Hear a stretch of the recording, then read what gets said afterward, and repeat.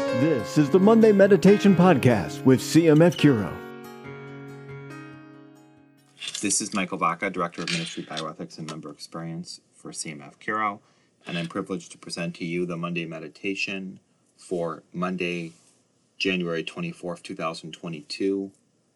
The reading today is from St. Mark chapter 3, verses 22 through 30.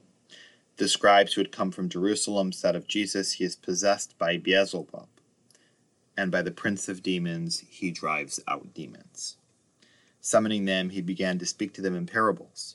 How can Satan drive out Satan? If a kingdom is divided against itself, that kingdom cannot stand.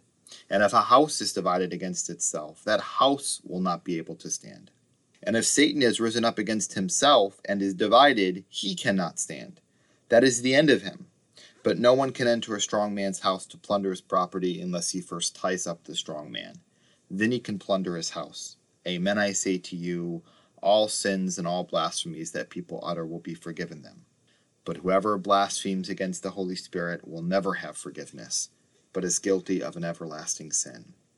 For they said, he has an unclean spirit. Today we see Jesus as the voice of reason. The false accusations made against him are so ridiculous, so absurd, that they defy elementary reason.